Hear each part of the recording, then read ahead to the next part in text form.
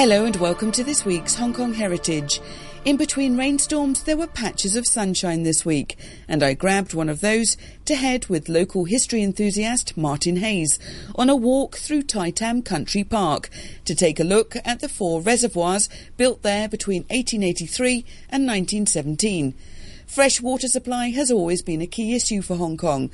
While these days we receive 80% of our water from the mainland, in previous decades our reservoirs were key to the water supply across the city. Well, when the British came to Hong Kong in the mid-19th century, from the very beginning, fresh water was a problem. Freshwater supplies was a problem.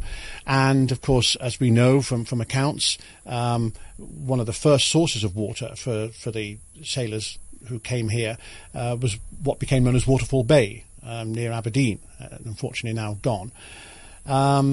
But once the British settled on Hong Kong Island, they very quickly realised that the existing water supply, basically wells and streams, was not sufficient. It was insufficient for the developing city of Victoria and the other settlements on the island.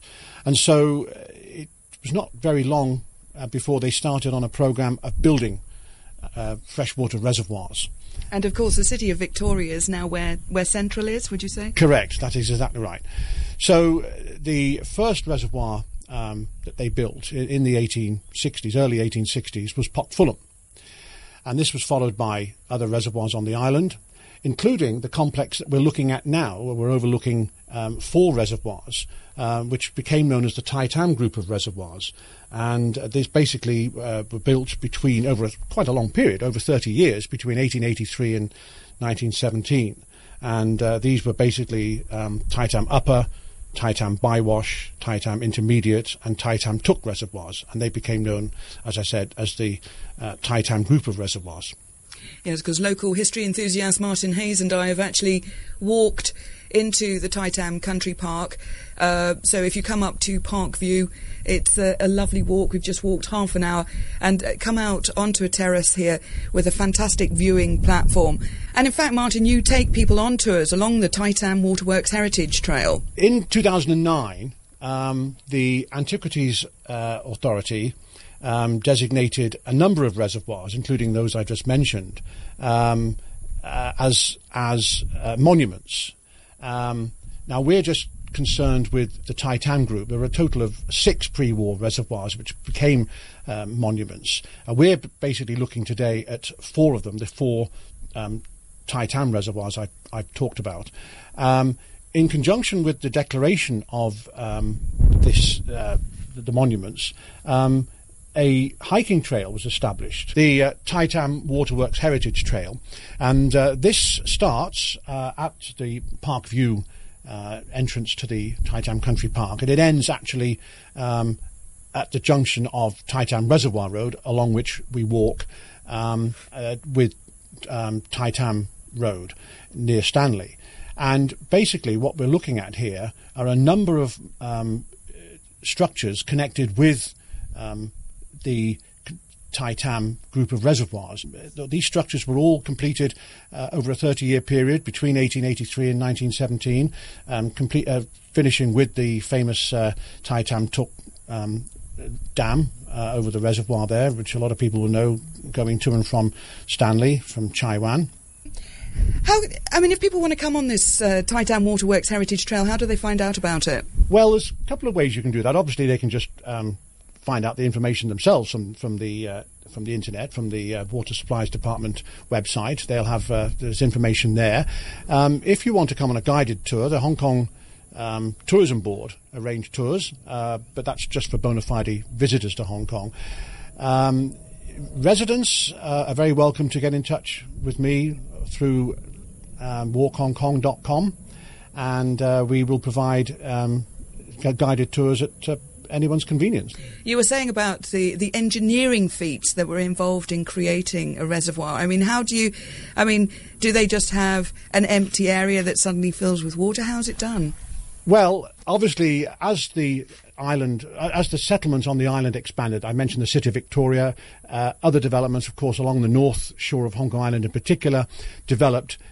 They very quickly realised that fresh water supply was a problem. And as I said earlier, they constructed various reservoirs on the island, and of course later in Kowloon and the New Territories. But we're talking just Hong Kong Island at the moment.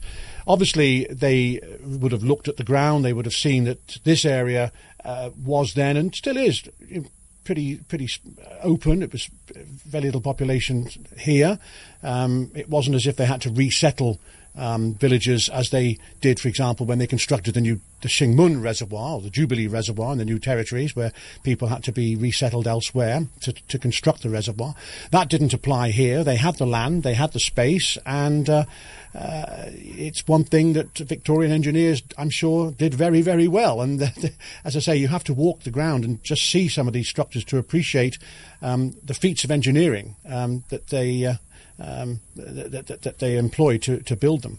The trail itself is about 5 kilometres in length, although we've taken a little bit of a detour to come up to this viewing platform here on the within the country park. The minimum period I think you'd want to take in terms of walking this trail would be about 2 hours, but it's like how long is a piece of string? I mean, you can spend as long as you want. It is stunning. I mean, this is the thing, is I like when I've gone on the trip over to Stanley and I've seen the dam there. I mean, it is very beautiful. I'm not particularly an engineer, but I can appreciate that they've and I think a lot of modern architects will criticise me now, but I don't know, maybe I'm just into nostalgia, but when things were done here in the 1880s and this sort of thing, they actually took the time out to be creative. I mean, the construction is, they didn't just slap it up made out of concrete, but it's actually quite pretty. Well, that's quite right.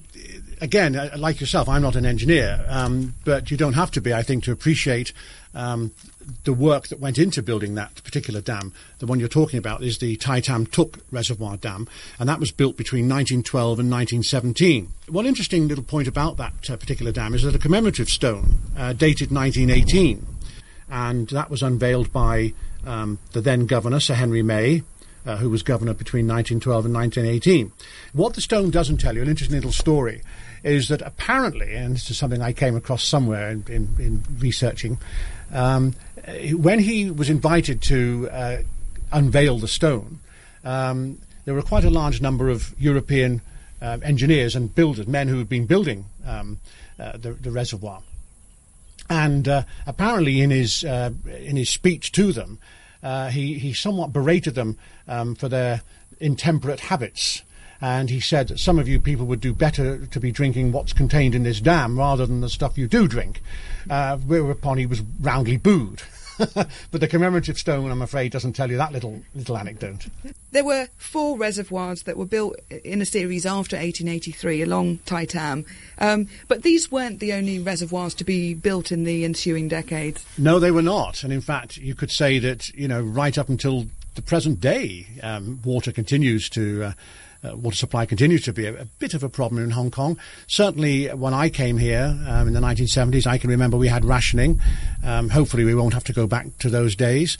But certainly once they completed the Tai Tam complex, that wasn't the end of it. Certainly in 1931, in 1932, they built the Aberdeen reservoirs, 2 there. They also, of course, were building reservoirs in Kowloon, or north of Boundary Street, once the British had taken the New Territories. The Kowloon Reservoir was built in 1910. And then, of course, the largest of the original, you could say, reservoirs, my term, was the Jubilee Reservoir, or Shing Mun, as it's really called now, which again was built between 1923 and 1937. So that was quite a large engineering feat of engineering as well. That reservoir, the Shing Mun Reservoir, eventually came to supply Hong Kong Island with water through a submarine pipe that was constructed.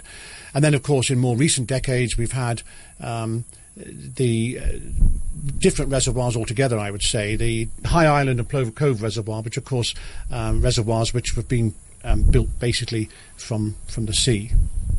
There were water shortages in the 60s and 70s, and people had to queue up with buckets. It must have been very hard. Yes, you're right. And again, before my time here, but certainly I'm aware of people having to queue up with their jerry cans and literally anything, I suppose, which could hold water. And inevitably, there's always going to be someone who sees a quick buck to be earned, and there were plenty of cases and incidents of triads controlling the standpipes from which the water supply was issued, and police having to get involved and that sort of thing. So yes, let's hope we never ever have to go back to that sort of era. Another time when fresh water was an issue was, of course, during the Second World War here. Yeah, I mean, one of the principal defensive line that the British had in the New Territories was called the Gin Drinkers Line, which basically went from east to west across North Kowloon, if you will. Part of that Gin Drinkers Line was just south of the Jubilee Reservoir, which I've mentioned, or the Singmun Reservoir as it is now. And of course, that was, as I say, one of the first main line of defence that the Japanese encountered from the British and their allied defenders. Now, again, once the Japanese had captured that area, they obviously had the Singmun Reservoir in their possession, or the Jubilee Reservoir. And of course, as they came down through Kowloon and ultimately onto the island, as they were capturing territory, they were also capturing the reservoirs. And of course, you can survive without food for a certain period of time, but you can't survive very long without fresh water. And of course, once the Japanese had these reservoirs in their possession, which of course they did as they captured territory, this was just another nail in the coffin, if I could use that expression, for the defenders. They'd lost the water supply, and that was a big, big problem, not just for the military, but also for the civilian population. You had many engineers coming in from Britain to help construct and design these rather complicated reservoirs and pump stations and dams. But also, it wasn't just a matter... I mean, you mentioned about the catchments to draw in the water, but how was also the rather hilly landscape round here protected, or how were the slopes controlled? Yeah, one of the features I'm sure they knew of already. They didn't have to experience it here to know that the heavy rains would bring spoil down from the hillsides and into the reservoirs. So they planted trees and bushes and so on, vegetation around the reservoirs to provide a block to prevent this spoil being washed in. And of course, it has to be remembered that at this time, many of the local inhabitants or the local people were using wood for fuel, and of course they would come and chop the trees down, which had been planted and were growing around the reservoirs. And so the powers that be had to employ wardens, if you like, constables, I suppose. I'm not sure if they were actually policemen, but they had to employ people whose job it was to patrol and police the surrounding areas to prevent people chopping down the trees. And again, on the trail, I've mentioned pumping stations and dams and so on. You'll also find one or two houses, no longer in use, of course, but the buildings are still there, which would have been people that were here for that purpose, and possibly engineers as well. But so nobody's in those buildings; they're just vacant. They're just vacant now. Yes, all bricked up, but they're there, and they're all part of the monument complex. My thanks to Martin Hayes, talking there on Hong Kong's water supply and the Tai Tam Waterworks Heritage Trail. If you'd like to join Martin for a guided tour, then you can contact him at walkhongkong.com. Thanks for listening, and join me next week on Hong Kong Heritage.